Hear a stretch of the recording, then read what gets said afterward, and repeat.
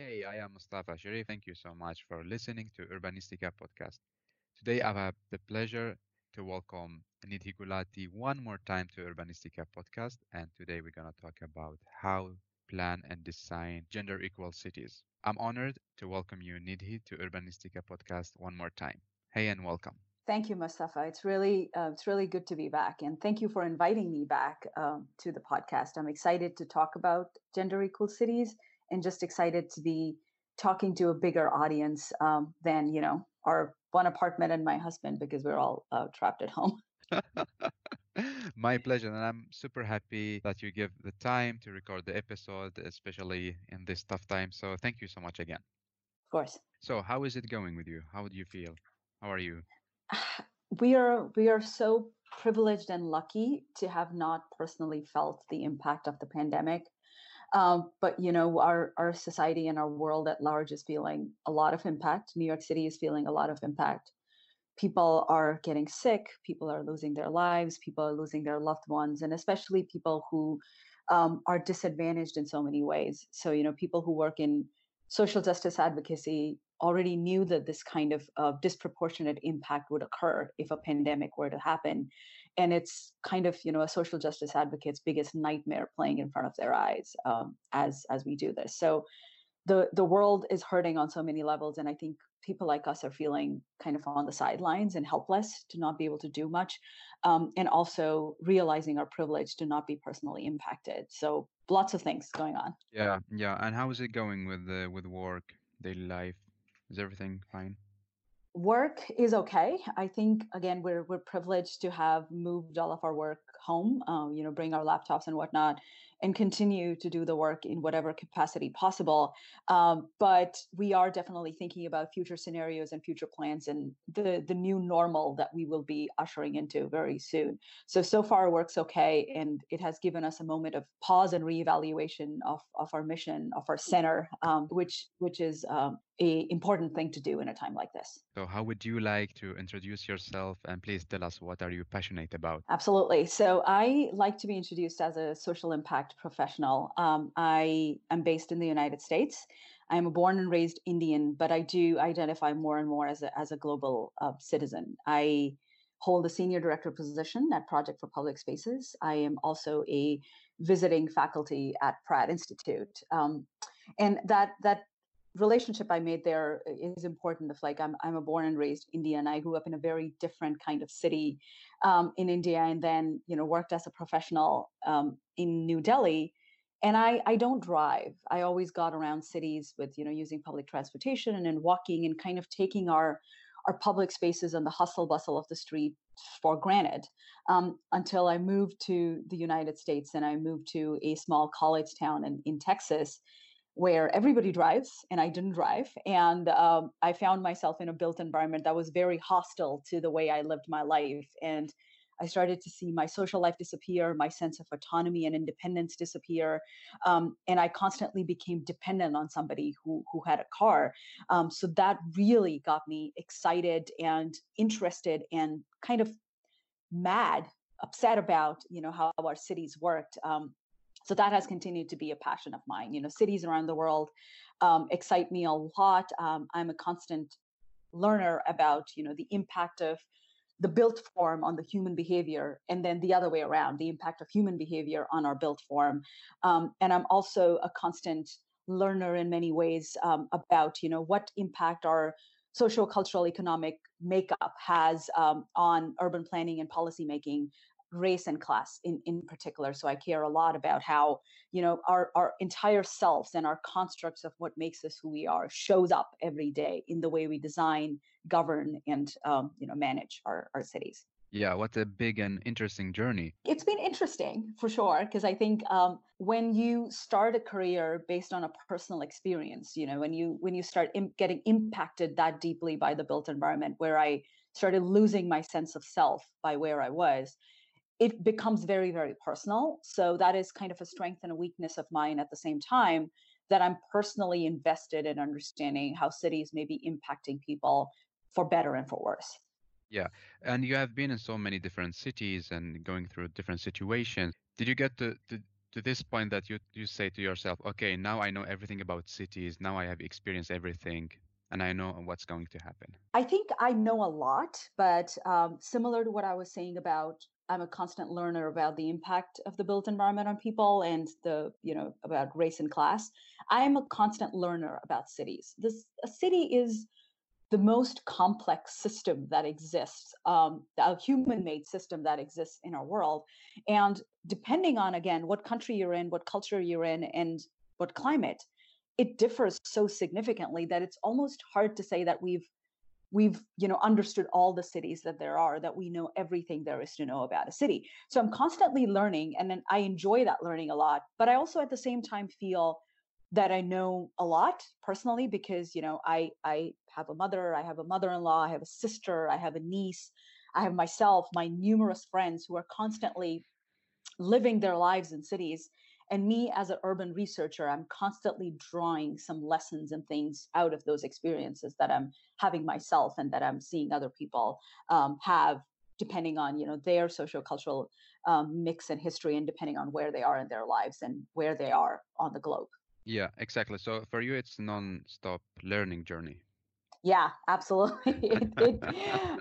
It's one of those things that continues to give back, but there's always more to learn and more to grasp. Yes, in this episode, we're gonna talk about how do we create a gender equal city. So, are you a feminist? Yes, I am. I do personally identify as a feminist, but I also think, to the other point we were talking about earlier, Mustafa, we need to be thinking about equality in every form in the way we design our cities. And because we're so far from equality at this point, we really need to be looking at it from an equity lens that accounts for gender, race, and class. And urban planners need to be thinking about all human beings and their needs as essential in the city. So we need to be thinking about all these different facets, and we need to be thinking about elevating the needs of people who have been disadvantaged by policy and implementation in the past. So my being a feminist is, I see as complementary to the way in which I think people ought to be looking at cities just across the board. Mm. Do you think that everyone should be a feminist? I think it's a personal choice. What people want to be passionate about and what people want to put their advocacy and personal weight behind is a personal choice. But if anybody who's on the verge of like, should I, shouldn't I? Of course, I mean, I'm an advocate. I'd say yes, you should be a feminist, because advocating for the needs of one particular group in a society doesn't mean that you're anti something else. This is one of those states of mind that you're elevating the needs of one group without taking a negative stance against any other. Yeah. So far you don't hurt the other groups in the society. And no, the idea in the way I see being a feminist is like think about this. This shows up a lot in the conversations that we have. Let's say that everybody's needs in designing a city should be considered at this level. This is the hypothetical line. Everybody's voice should matter to this level. And then we are realizing that 50% of the world's population, approximately, the female identifiers, their voices have not always been heard, their needs have not always been met. So in order for us to get to an equal society, we first need to close this gap. We need to bring that up. So we need to really empower, put the thrust on the gap underneath here to really bring their voices and needs back up to a place where hopefully in the future we can get to an equal, gender equal society, a society that would work for everybody. And then we can stop talking about gender, hopefully. But for now, the gap is created because of gender.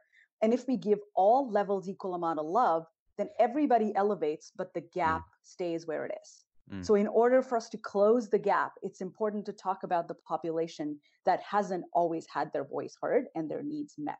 So for now, yes, I think we should be focusing on the needs of those whose voices have not always been heard. And for the purpose of today's conversation, we are talking about 50% of our world population whose needs and voices have not always been accounted for equally. So we need to close that gap before we start talking about cities for all. Exactly. And thank you so much again for giving your time to inspire us. Yes, absolutely. To always be cognizant that there is a gap and we can't just be talking about cities for all, because cities for all perpetuates the status quo and we can't afford to do that or can't afford to continue doing that. Nidhi, how do you define gender equal city? A gender equal city is a place that puts equal emphasis on the needs of all gender identities in its creation. So, and I want to say that we're far from it. So that every gender identity feels an equal sense of invitation, ownership, and comfort in the city that is then created.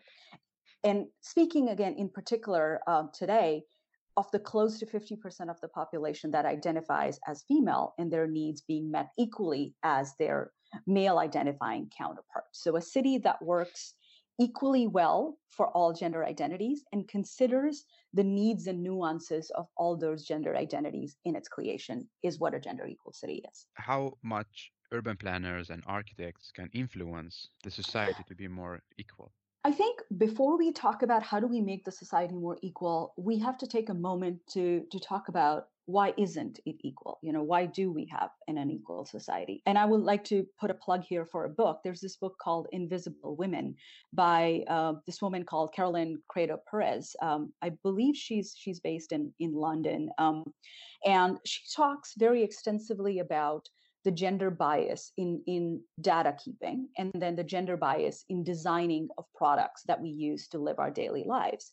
And she gives a particular example of the way automobiles are designed and how most car manufacturers and designers kind of use the typical male body, which, you know, again in the Western world ends up being a heterosexual white male person, with particular average height and so on and so forth.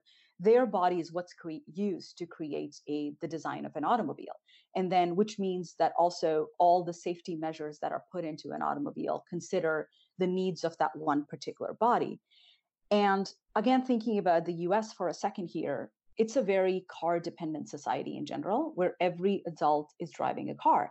And that means that 50% of the people sitting behind the wheel in an automobile are more susceptible to injuries than men. And then they're, the way that they're able to reach the pedal, the way they're able to reach the wheel, all of those things are not being considered, which means a thing, an automobile, which can also be equated to like a machinery that can kill people, and you can be killed inside of those, is not designed to accommodate the needs of 50% of the population.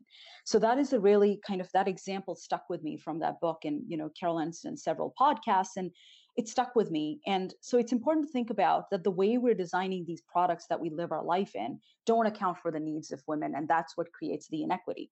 Similarly, I remember when I was going to architecture school, wow, how many years ago now? Several years ago.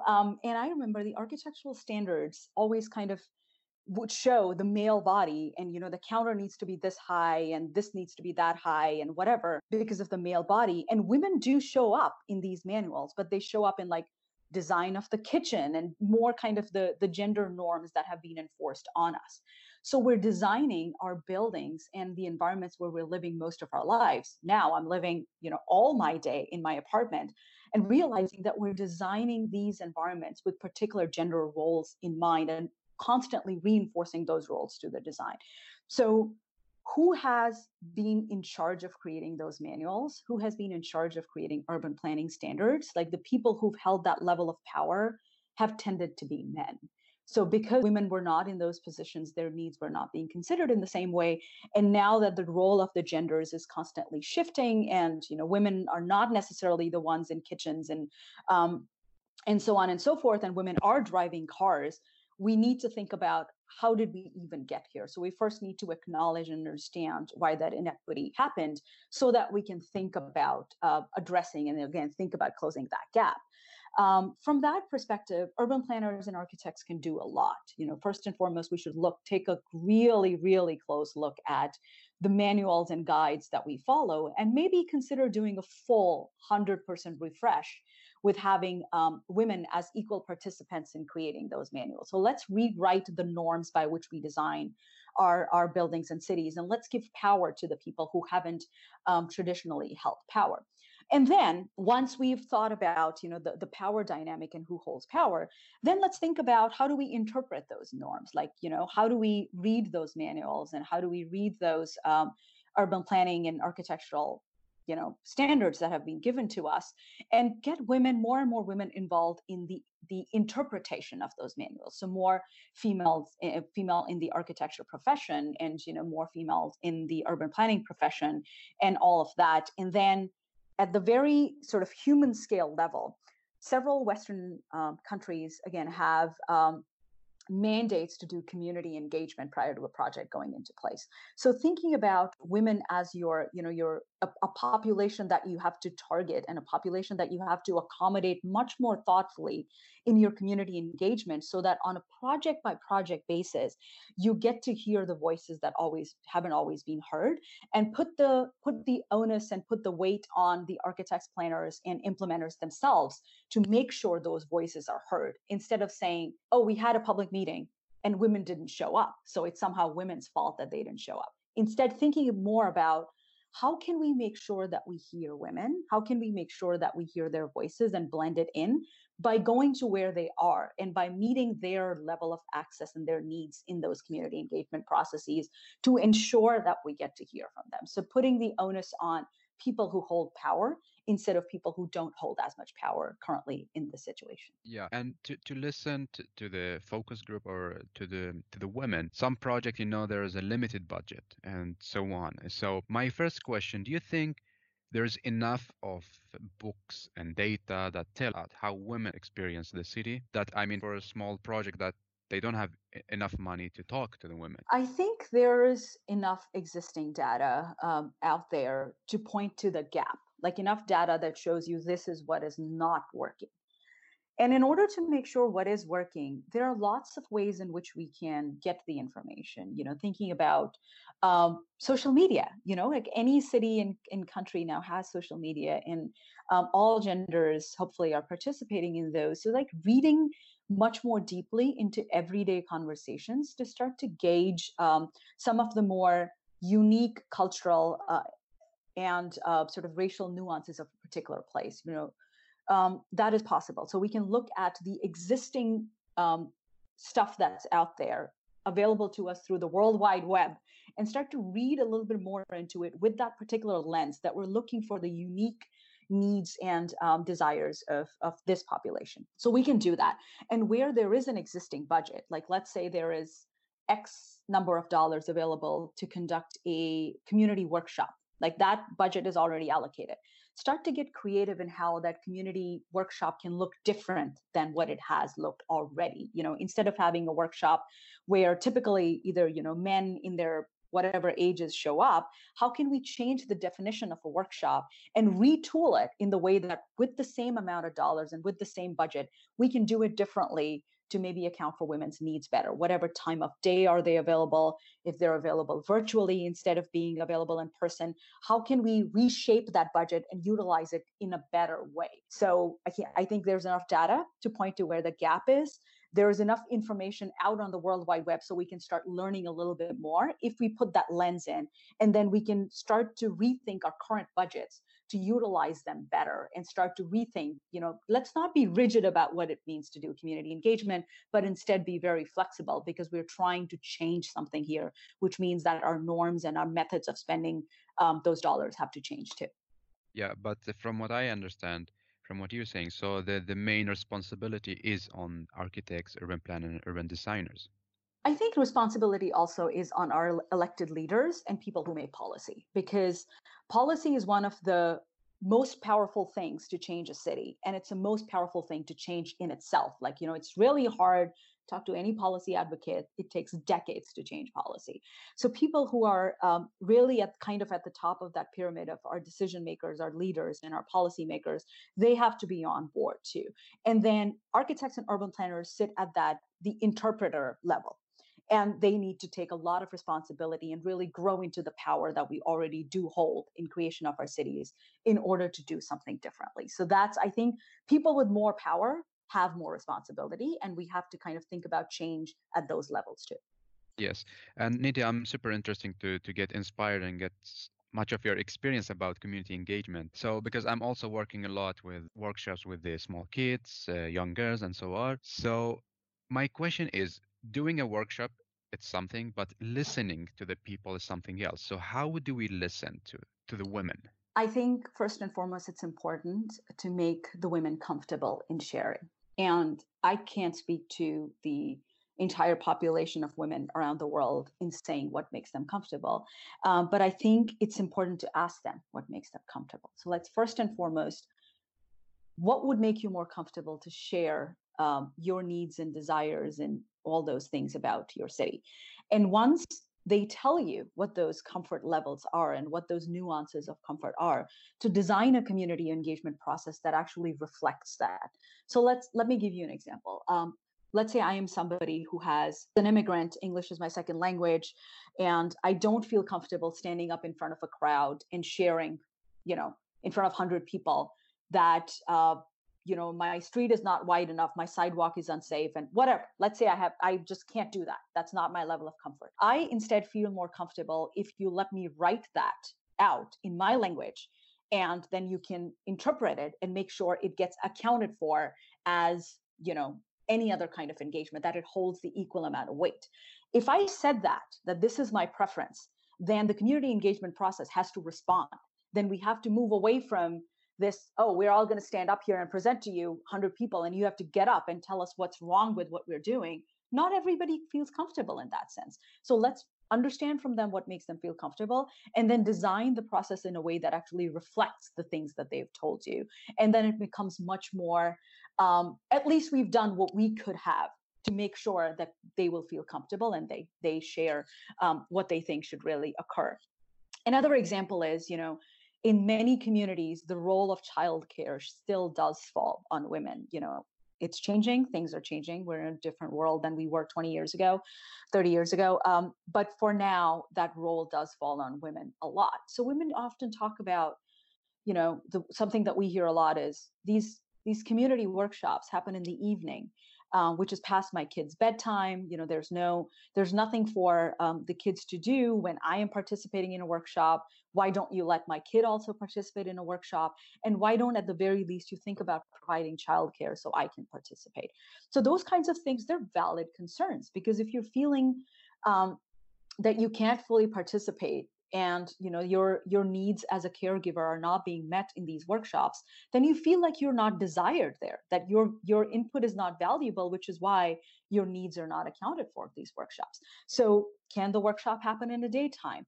Can there be a way in which we can engage the kids themselves and try to understand from them what they imagine their city look like? Or on a lower end, can we provide childcare for kids so they're busy and interacting, so we can talk to their caregivers? And can the workshop happen at a park or another location than what you have planned to better meet the needs that they have already outlined? So we all have opportunities, and in every in whatever subtle way we can start to account for these unique needs and comfort levels will be very, very helpful to at least start to change a little bit, to close the gap just a little bit, Yeah, to eventually be able to close it. yeah, and thinking about what's happening now with COVID-19, so we are almost in a completely fully digital world. So how much digital methods can we use now? I think it remains to be seen how much of it can we use. I personally feel that there's a different level of trust building that happens face to face when you're engaging people in person.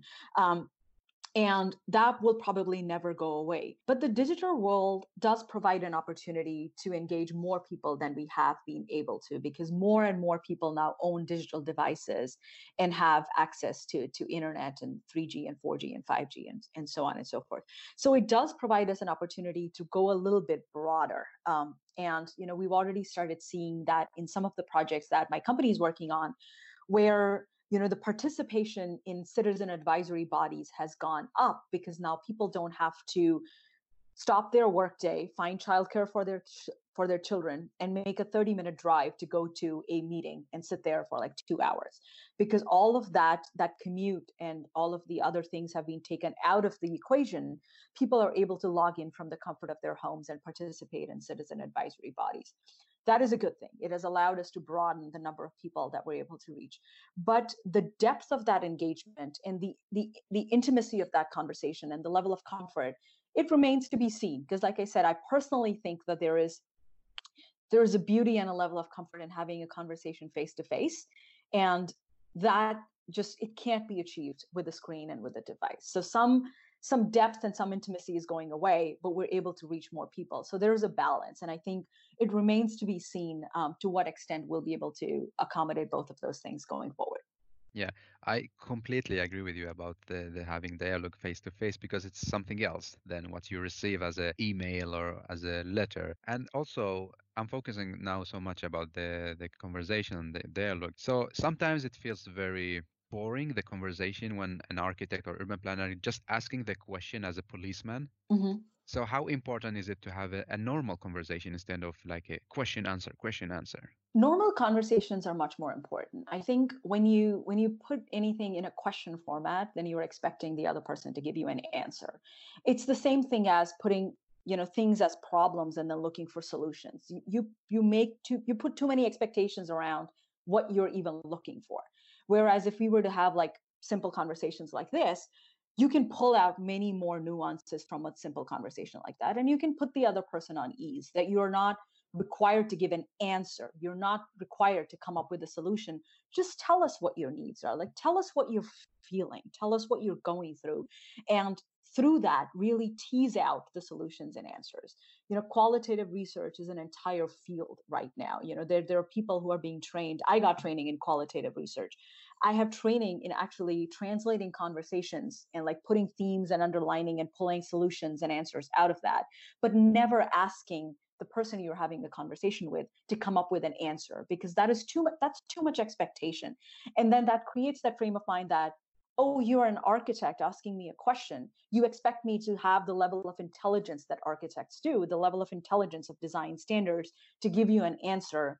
But the reality is most of us don't have that level of knowledge, and we're not. Why would we? If we're not architects ourselves, why should we know the architectural lingo? So we have to have conversations much more at a human level and in words and languages that people understand, and that normalize architecture instead of keeping it kind of this elite discipline that it has become Yeah, over decades and exactly. centuries. Do you believe it's an art, like an art having conversation with other people that you don't Absolutely. know, you never met before? Absolutely. And there are so many things to consider to not, put your own biases on people, put your own baggage on other people, and to not make assumptions about people. It's most definitely an art to have a conversation that is as much free of bias and these constructs that we bring with us, because I come from a patriarchal society, and I was raised in a particular way, and I have my own value system. It's important to keep that value system out of a conversation and not kind of force it on another human being. And the same thing goes with biases. We see somebody, and based on how they look and how they dress, we make all these assumptions. And when having a conversation, it's difficult, but it's important to keep those assumptions to yourself and not force that on the other person, because who knows if they identify with those assumptions? Like, who knows what your own identity and your own lived experience, what role did all of that play in you making that assumption? So it's most definitely an art, and I don't think we're ever done learning. We know much more about the diversity of social, cultural, racial experiences that exist out there. We know much more now than we did before, but I'm confident that we will learn a lot more of what the diversity of things is before we start to embrace that diversity. That's why I love city planning because it's again non-stop learning journey. Absolutely. That's what makes cities so exciting, right? The most complex man-made system that's out there in the world is the city. Yeah, and Nidhi, can we assume that young girls experience the same as how the adults or women experience the city? Is there anything in common? I think there are some things that stay with us and other things that change. First, let's talk about how women experience the city differently than men. Like, let's talk about gender Exactly. gender Yeah. first. And it's almost ironic that we have to, in order to fill the gap created by gender, we have to take a gendered approach to first fill that gap before we can get to gender neutrality and equality. So for now, it has been the problem, and we have to continue talking about it to fill that gap. Depending on just looking at our biology, women have a very different body than men. Our chest structure, our pelvic structure, our bone structure, everything is different from men. And that body is what we're experiencing the world around us with. So when that entity, that experiencing entity changes, the entire experience changes, you know? So women experience the world in a very different way than men. And I think the gender norms put on us by a society have a huge role to play in that as well. You know, growing up in northern India, I felt a totally different level of ownership, entitlement, and invitation to the city than you know, some of my cousins who were male identifying than they did. So I experienced it very differently. I always had to be much more vigilant. I always had to be much more careful, eyes open, ears open, than what you know, my male cousins were. When I was going to college, I lived in a dorm that had a curfew at 9 o'clock or something. So in the city where I was going to college, one of my most formative experiences, I never experienced the evening and nightlife of that city. So 12 hours every day, I don't know what the city looks like because I was never there. The male dorms did not have any curfew. They were open 24 hours because they were kind of expected and understood that they can take care of themselves. So our social, cultural, and societal norms have a huge impact on how we experience cities too. And age is something that impacts all genders, you know, from being a child, when you're experiencing the city, really using all your tactile and sensory forms. You know, you're smelling smells for the very first time, hearing sounds for the very first time, touching things for the very first time. Your brain is constantly grasping. But when you grow up from that experience, when you grow up from being like 5 years old and 6 years old, then you're not constantly touching everything. You're experiencing it in much more using your sight and your smell, and your hearing capabilities much more than you were before, and not relying as much on touch. So as we age, that experience changes, and more so for women, you know, because when a woman becomes a mother, and now you have a part of your body, a part of you, walking independently from you, then you're experiencing the city through two different eyes, as a guardian and as a person yourself. So you know, you have your feelings and your experience attached to your child, and then if you have a disability, if you're living with a disability, your experience is different because you're not autonomous anymore. You're reliant on a piece of machinery or something else to aid your experience. So depending on what place in your life you are, whether you're with a child, without a child, with a grandchild, using a stroller, or using a wheelchair, or using a walker, your experience continues to change. And that is true for all genders, as I said. So which means that it's also true for women. Again, a group that hasn't been heard, their age nuances get missed in the entire conversation as well. So it changes, Yeah. absolutely. But is it possible for the architects, urban planner, and designers to fulfill the requirement of the different ages of the women? How should we think? Should we think to focus how younger experience the public spaces or the city, or the all the adults women? I would say, as this is a personal value of mine, that we should prioritize the values of the most vulnerable populations in a particular community. And vulnerability can be defined in lots of different ways. You know, how much do you need the attention of another able-bodied adult, or their assistants to live your full life? And I believe the World Health Organization kind of has a dependency index. At what age are you most dependent, and at what age you're most independent? So the age at which you're most dependent also means that you're the most vulnerable. You're expecting the group that you're dependent upon to uphold your values, your desires, and to be your voice, which means you're very vulnerable yourself. So I would say that it's important to think about really young girls, who are still in that very dependent age, and then the aging population where you're becoming dependent again. So we have to find our priority audiences to really start to elevate their voices. We'll never be able to do, you know, across the board equally give everybody the same amount of love, because I would say the same logic applies. If an able-bodied woman's values can already be heard, and the more vulnerable have not traditionally been heard, let's close the gap. You know, the more vulnerable who haven't always been able to even have a voice, if they're learning to talk, really little girls, if you're learning to talk, you're still finding your words, your voice hasn't been heard. So let's start to close the gap there as well. The more the vulnerability, the less power that you've held, the more we should be focusing on that population right now.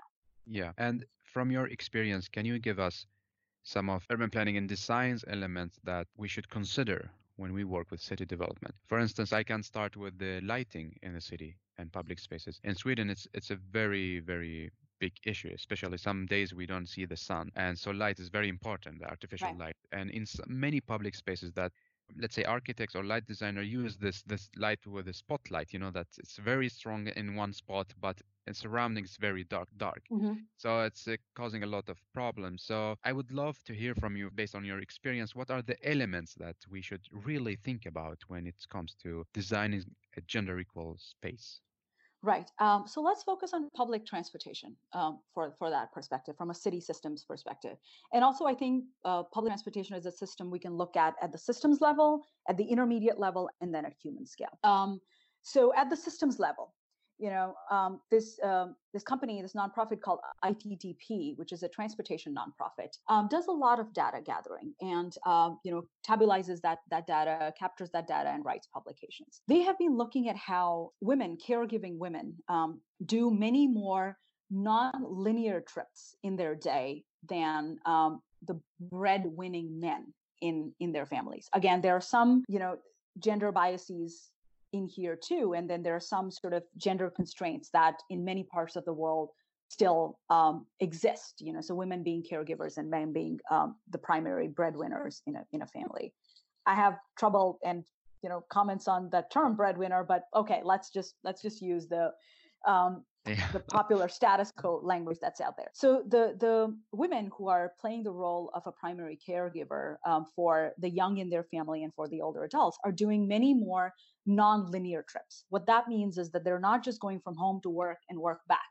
They're stopping to drop kids off at school. They're stopping to pick up groceries. They're picking up medication, blah, blah, blah. They're doing like 7 different things before they finally get to point B. So it's not a simple A to B. However, many of our public transportation systems and many of our highway systems are created to make the A to B fast and direct. We're going to have an express train that takes you from home to downtown Manhattan and then back to Queens. That's not what my journey is. That's not what my needs are. And that's not how I want my system to be designed. I want to be able to quickly and conveniently make a stop at daycare, make a stop at grocery store, make a stop at pharmacy before reaching work. And the same thing in the evening coming back. So those kinds of needs and desires need to be accounted for if we want women who are quickly and hopefully promisingly forming a large part of our workforce, if we want them to be equally efficient, we want to consider what their commute looks like. And we need to design at a systems level, a system that works for all genders equally. At the human scale, at the scale of designing of a public transportation bus or a train car. I will allude more to, again, my personal experience here too. I always feel very uncomfortable sitting in seats that make you look forward, and you can't see the people who are sitting behind you, and that in several instances for me that created a sense of danger. I don't know if somebody's hand could be reaching in front of me, and the fear of sexual violence on public transit is very, very real in many parts of the world. So I don't feel comfortable sitting in a subway car where I can't see who's sitting behind me. Whereas if I have my back to the window of the subway car and I can see other people face to face and people standing, I feel like I have a much broader view of other people in the subway. That makes me feel comfortable. And then thinking about trains that don't allow between cars travel, so that you can move from one car to another. To use industry lingo, it's called like open gangways, where you can move from one subway car to another. Do we allow for that? If women are, by the way, in many, many countries, especially in the United States, women make up more than 50% of subway riders. So their needs absolutely have to be met because we're like the dominant population riding public transportation. So do we have the ability to get up from our subway car and move to a different car? Is that even allowed? Is that even possible in a safe manner? So those needs can be accounted for at that level. And then you get off the bus or you get off the train, and you made a great point, Mustafa, about is there light at the subway stop? Can you safely go home from getting off the bus, getting off the train? Because the last 2 blocks that you have to walk to get home, any kind of incident could occur that would make you very uncomfortable and potentially hesitant from taking that subway system the next day. I have faced sexual harassment on public transportation. It definitely used to. and remember that I'm a very strong advocate for public transit now. There was a time in my life when I hated taking the bus, and I really, really wanted to drive myself to, my tuitions in my high school and whatnot. And it has an impact. So we can think about, again, from a system, from a subway, car, bus, and your last quarter-mile journey home from that subway station. And are we thinking about the vulnerabilities and needs of a particular gender group in that regard? And all of these, the different details, this should be provided by women, right? When we listen. Oh, absolutely. And our policies and our manuals should reflect them. And our interpreters, our architects, urban planners, designers of transit systems should also include women, so we interpret it the right way. So we need to change everything from the top to the grassroots at every level. We have to make sure that there is representation. Yeah. And how is it when it comes to public spaces? I remember when we were chatting in January or February, you told me about when you were working in India and there was a fontaine and how you and your friend use it. So women experience the a public space in a different way. So what are their needs in a public space? Again, I think there are lots of social, cultural, economic, racial nuances to this conversation as well. Because again, what makes me comfortable may not be what makes my other female identifying friend Yes, comfortable. It exactly, varies. exactly. And Yeah. it's So you're the storyteller, so more it's based on your experience and culture and this. yeah, Yeah. yeah, for sure. So for me personally, I've always having lighting is an important part for me. Having safe access with lighting to a public space is very important. So, are there sidewalks available? Can I carry my big side bag on my shoulder and be able to cross another person on a sidewalk is very important. If it's the evening, if there's light on the sidewalk, so I can get to that particular public space safely. When I get there, for me, it's very important to think about as easily as I was able to get in, can I exit that public space as easily also? If I felt uncomfortable, can I leave that public space as equally also? The number of kind of dark spots in a public space is very, it's critical, because the more places where I feel like somebody could pull you in a corner and potentially take a, take advantage of that situation or that time, the more those nooks and crannies in a public space, the less likely I am to spend more time there. So very open, visually connected, more eyes on the places is very important for me to feel comfortable in a particular public space. Are there enough places to sit? And for benches and seating, the same consideration as I was making about public transportation and seats on public transportation. Do I feel like there could be somebody behind me without me realizing? Or do I have a bench with a back potentially close to a wall, so I know that there's nobody behind me and I have a vantage point? So I would encourage everybody to look into this theory of prospect and refuge and how that applies to women. So prospect being the ability to view a large area, and refuge feeling safe and having like a bench with a back, or sitting next to a wall so you know that there's nobody behind you. Kind of situation is also very important. Having things to do, things that kind of interest me, are exciting to me. If I like to get snacks when I'm in a public space, which I do like, if I can have a cup of coffee and some street snacks, especially what we enjoyed in Delhi, the story that I told you last time, Mustafa. We really liked enjoying having snacks with friends. Are there snacks even available? Can I do some window shopping? Are there shops that are selling women's goods? Is something else that excites me. Is there presence of other women in the retail and economic life of that particular space? Are there women running these shops? Are there women selling fruits and vegetables and snacks and whatnot? Are there other women who are being empowered as running the economy of the place? Is also very important. Restrooms, is there a restroom for suitable for ladies close to the public space? Is that restroom safe to access? Is that restroom well labeled? And are there all the other safety security measures to make sure that that restroom is a safe place for me to be?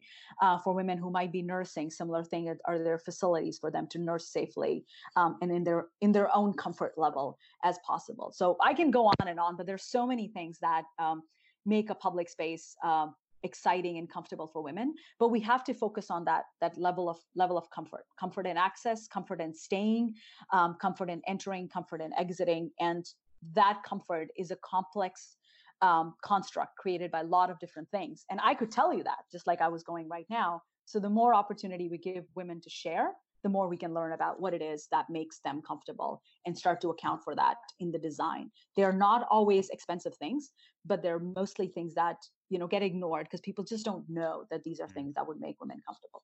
Yeah, I also believe that designing a livable public space, it's not so complicated and doesn't mean so much It's not rocket solution. science. Yeah, yeah, exactly. Yeah, basically as how you told it, like it's not really complicated. It's very simple, and sometimes it's not cost that much. The It's about cost. reallocating the money. It's not about costing more. It's just about, if we have lighting, can we have the kind of lighting that would be helpful for women to feel safe instead of just architectural, visually pleasing, sculptural lighting? Like, can we do two things at the same time?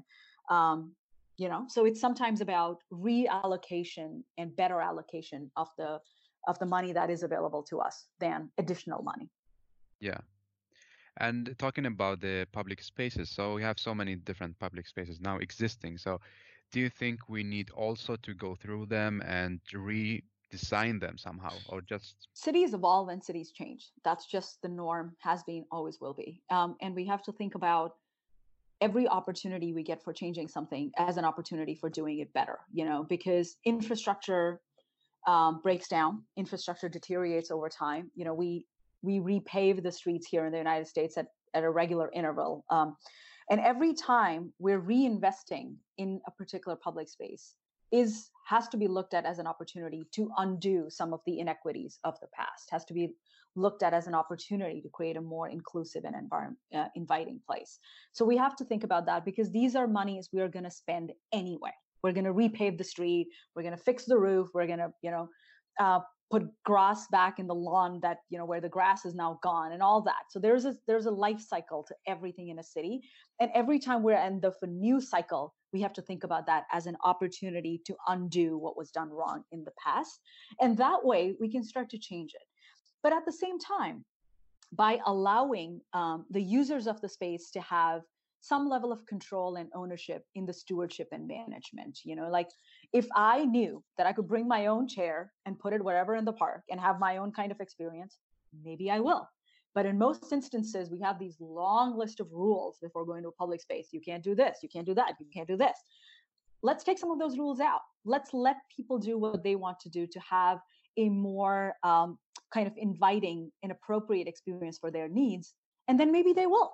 So that would also help a little bit. And then inviting the community to come in and help do certain things. Like, if a particular public space has an art budget, let's say, like, because I hear about that a lot in North America, that there's a public art budget associated with a public space, which means that an artist would come in and they would create art, and that would be for consumption of the community. How about we turn that around a little bit and make it community art, that an artist can come in and they can envision a community-based art piece, and the community can actually participate in building that piece of art, and thereby they feel a little bit more a part of that space, have a little bit more ownership, have a little bit more stewardship responsibility that's upon them. So all these little things don't necessarily cost too much more, but then again are rethinking how we spend our money and retooling it a little bit to spend it better. yeah, exactly, rethinking. And this is brings me back to the episode that we recorded last time, how to create great public spaces. It's about letting people create the story and not force them to be part of a story that maybe they don't want to be. Exactly. Asking them what type of story would they want to have? Do they want to play a role in creating that story? Because all of that creates a more engaged group of civil society, like just more engaged users who would then not throw garbage everywhere. They will feel like they're responsible. They feel like it's their park, their public space. And that feeling of attachment, it bears fruit in all sorts of ways. Yes, and I'm so happy, Nidhi, too, that we recorded this episode, because always every time I talk to you I get so much inspired, and I'm listening to every episode we record and writing down the different points because they're so valuable. Again, thank you so much for your time. Of course. I'm glad. I'm glad. Do we want to talk about the value of the gender equal city? Of course, of course. Not going to leave any questions behind, because I think there's so many people who think and learn and understand in dollars and cents and other currencies. Yeah. And like, imagine there is a 50%, close to 50% of the world population is not yet participating in their life in their cities at full capacity. Imagine what happens when we fill that gap. Imagine what happens when half of the world's population participates more in the social, economic, and psychological well-being of their cities, their families, their world. Um, and Fast Company actually wrote a piece in January about the gender pay gap and what it could do for the American economy, and only looking at one aspect of that inequity: women being paid less than men for the same type of work. If you close that gap, it could add 512 billion to the GDP in America. That was one aspect. So Wow. I want to leave people with that imagination, like, what if women could perform, and 50% of the world's population lived their full and best life? What would that do for the economy? What would that do for the social and psychological health? It's just, I have goosebumps. It'll be exciting. Yes, I can see it also on your face. But Nidhi, many of the land owners thinking that how do we generate money by including women in the planning and design process and so on. So what is your reflection about this? Usually people look at the next few months. Okay, do we have money? Do we have dollars? If yes, so that's a good thing. If no, no, skip it. I think I would take the same approach as things that we already have to do. So a landowner, if they're designing a residential building, they're already designing that residential building. They're already planning to build it. If you build it better, like if you build it to suit the needs of both women, and men and other genders equally, the reality is that women are going to want to stay in those buildings. And more women are getting financially empowered. Women are regaining, relearning their voice in family decision making. And if women can put their weight behind buying those buildings, occupying those buildings, there's a customer base there. So just in terms of, the transaction of a landowner and somebody who's occupying that space, women are increasingly, they have a voice in that. And if you can, they're a customer, if you can appease them, if you can actually respond to their needs, then they're going to want to stay too, and they will become loyal customers. So that's just how we have to look at it too. In terms of like public spaces, if public spaces are being created for occupancy by members of the community, women are voting with their voice too. Like, especially I could talk about public spaces in India. If we don't feel comfortable, we're not in those public spaces, and then we leave.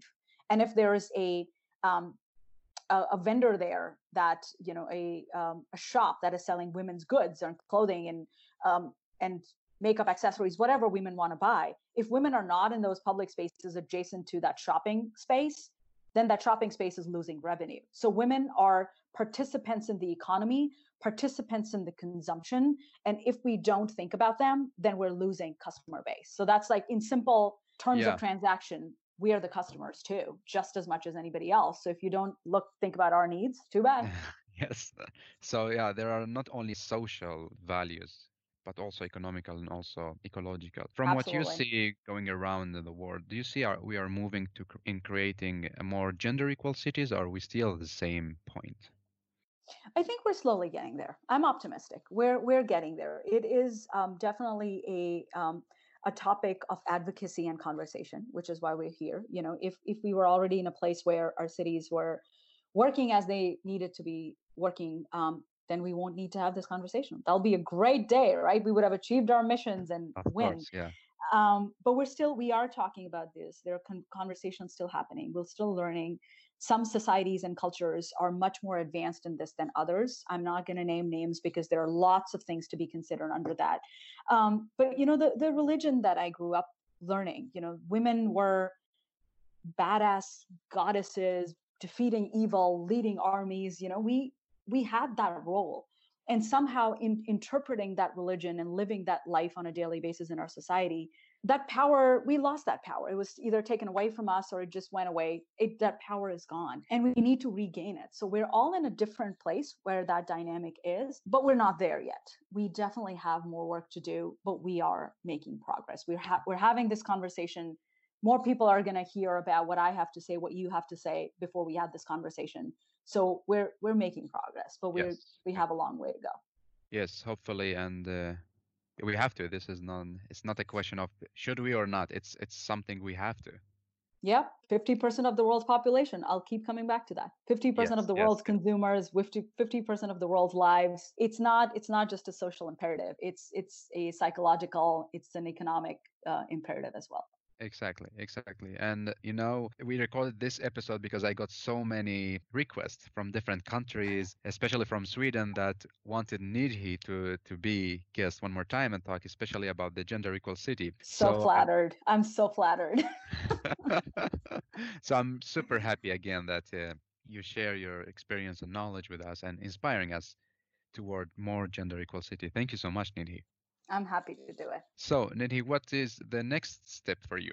I am building a skill set in social innovation and strategy to really empower the nonprofit, philanthropic, and social entrepreneurship sector. We need this sector to get much more creative in how we make impact, and we need this sector to get much better at making impact so that we can make that impact faster. I'm feeling that, especially as we're living through COVID.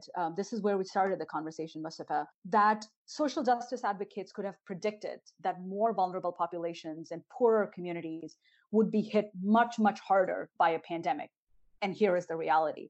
So I want to get to a place where I'm working with people in the impact economy and giving them the tools to be able to make change and make impact faster, because we just have to. There's no way we can go back. Um, and also, I don't see myself yet leaving working in city systems and the city economy, because cities are just so fascinating to me, and I have so much to learn. I have so many cities to get visit. So in the future, you can still find me in the social impact sector, just getting much better at it, and hopefully still being able to work in cities. That's where I'm going. Yeah, and I love that energy when you talk about how much you love city and how much you want to change for the better future. I do, and the social causes and movements that I identify with, being a feminist in the city and gender equal cities and cities for children, young girls, and cities that don't demonize our social, cultural, racial identities, but actually benefit from that and create a more equal society. There's just so much still left to do. We can do it. Yes, we Yes, can. yes, yes, we can. And Nidhi, how would you like to summarize our conversation and your reflection and three takeaway message for all the listeners that listening to you in one more episode in Urbanistica podcast? Sure. Message number one: every voice matters. Never think that you are not a strong enough force or a strong enough voice, or your opinions are not valid. Whatever you're feeling is important, it's valid, needs to be said, and every voice matters at different levels. It's important for all of us with whatever power we have to keep doing what we're doing. Second, humans are constantly evolving and adapting to the world that we live in, and so are our cities. Change is possible, change is happening, it will continue to happen. So never think that we've gotten to the end of something. Cities change, and that's just the very nature. And third, I keep hearing this more and more, never let a crisis go to waste. We're living through a crisis. We have to utilize it to grow into our powers, to center our values, take a breath, and then go fight some more. Let's use this moment as something that empowers the advocacy, that fuels the advocacy, and not something that defeats us. Yes, thank you so much for the three powerful takeaway messages, Nidhi. Of course, happy to do it. And now the three hashtags. Women-led cities. A friend of mine started kind of this movement, and I want to support her. Shout out to Katrina Johnston Zimmerman again. Her initiative called Women-led Cities is a good hashtag to follow and promote. Cities for kids. That's something I'm exploring on my own, especially with a gender lens. So thinking about young girls in disadvantaged communities and how can we empower them. So cities for kids, and then gender equity. Those would Great. be my three. Yes, I love the three hashtags. Again, thank you so much, Nidhi, for everything. You're very welcome. Thank you for giving me the platform again, Mustafa. I appreciate it. My pleasure. And please take care and hopefully keep in touch and see you in the next topic. Absolutely. I'd be happy to talk to you again. Thank you so much. And thank you so much for listening to Urbanistica podcast. Please follow Instagram account and subscribe the YouTube channel if you want to see more live talks. If you have any great story that makes our city smarter and more livable, please contact me. I am Mustafa Sharif. Keep up the good work. Keep loving cities.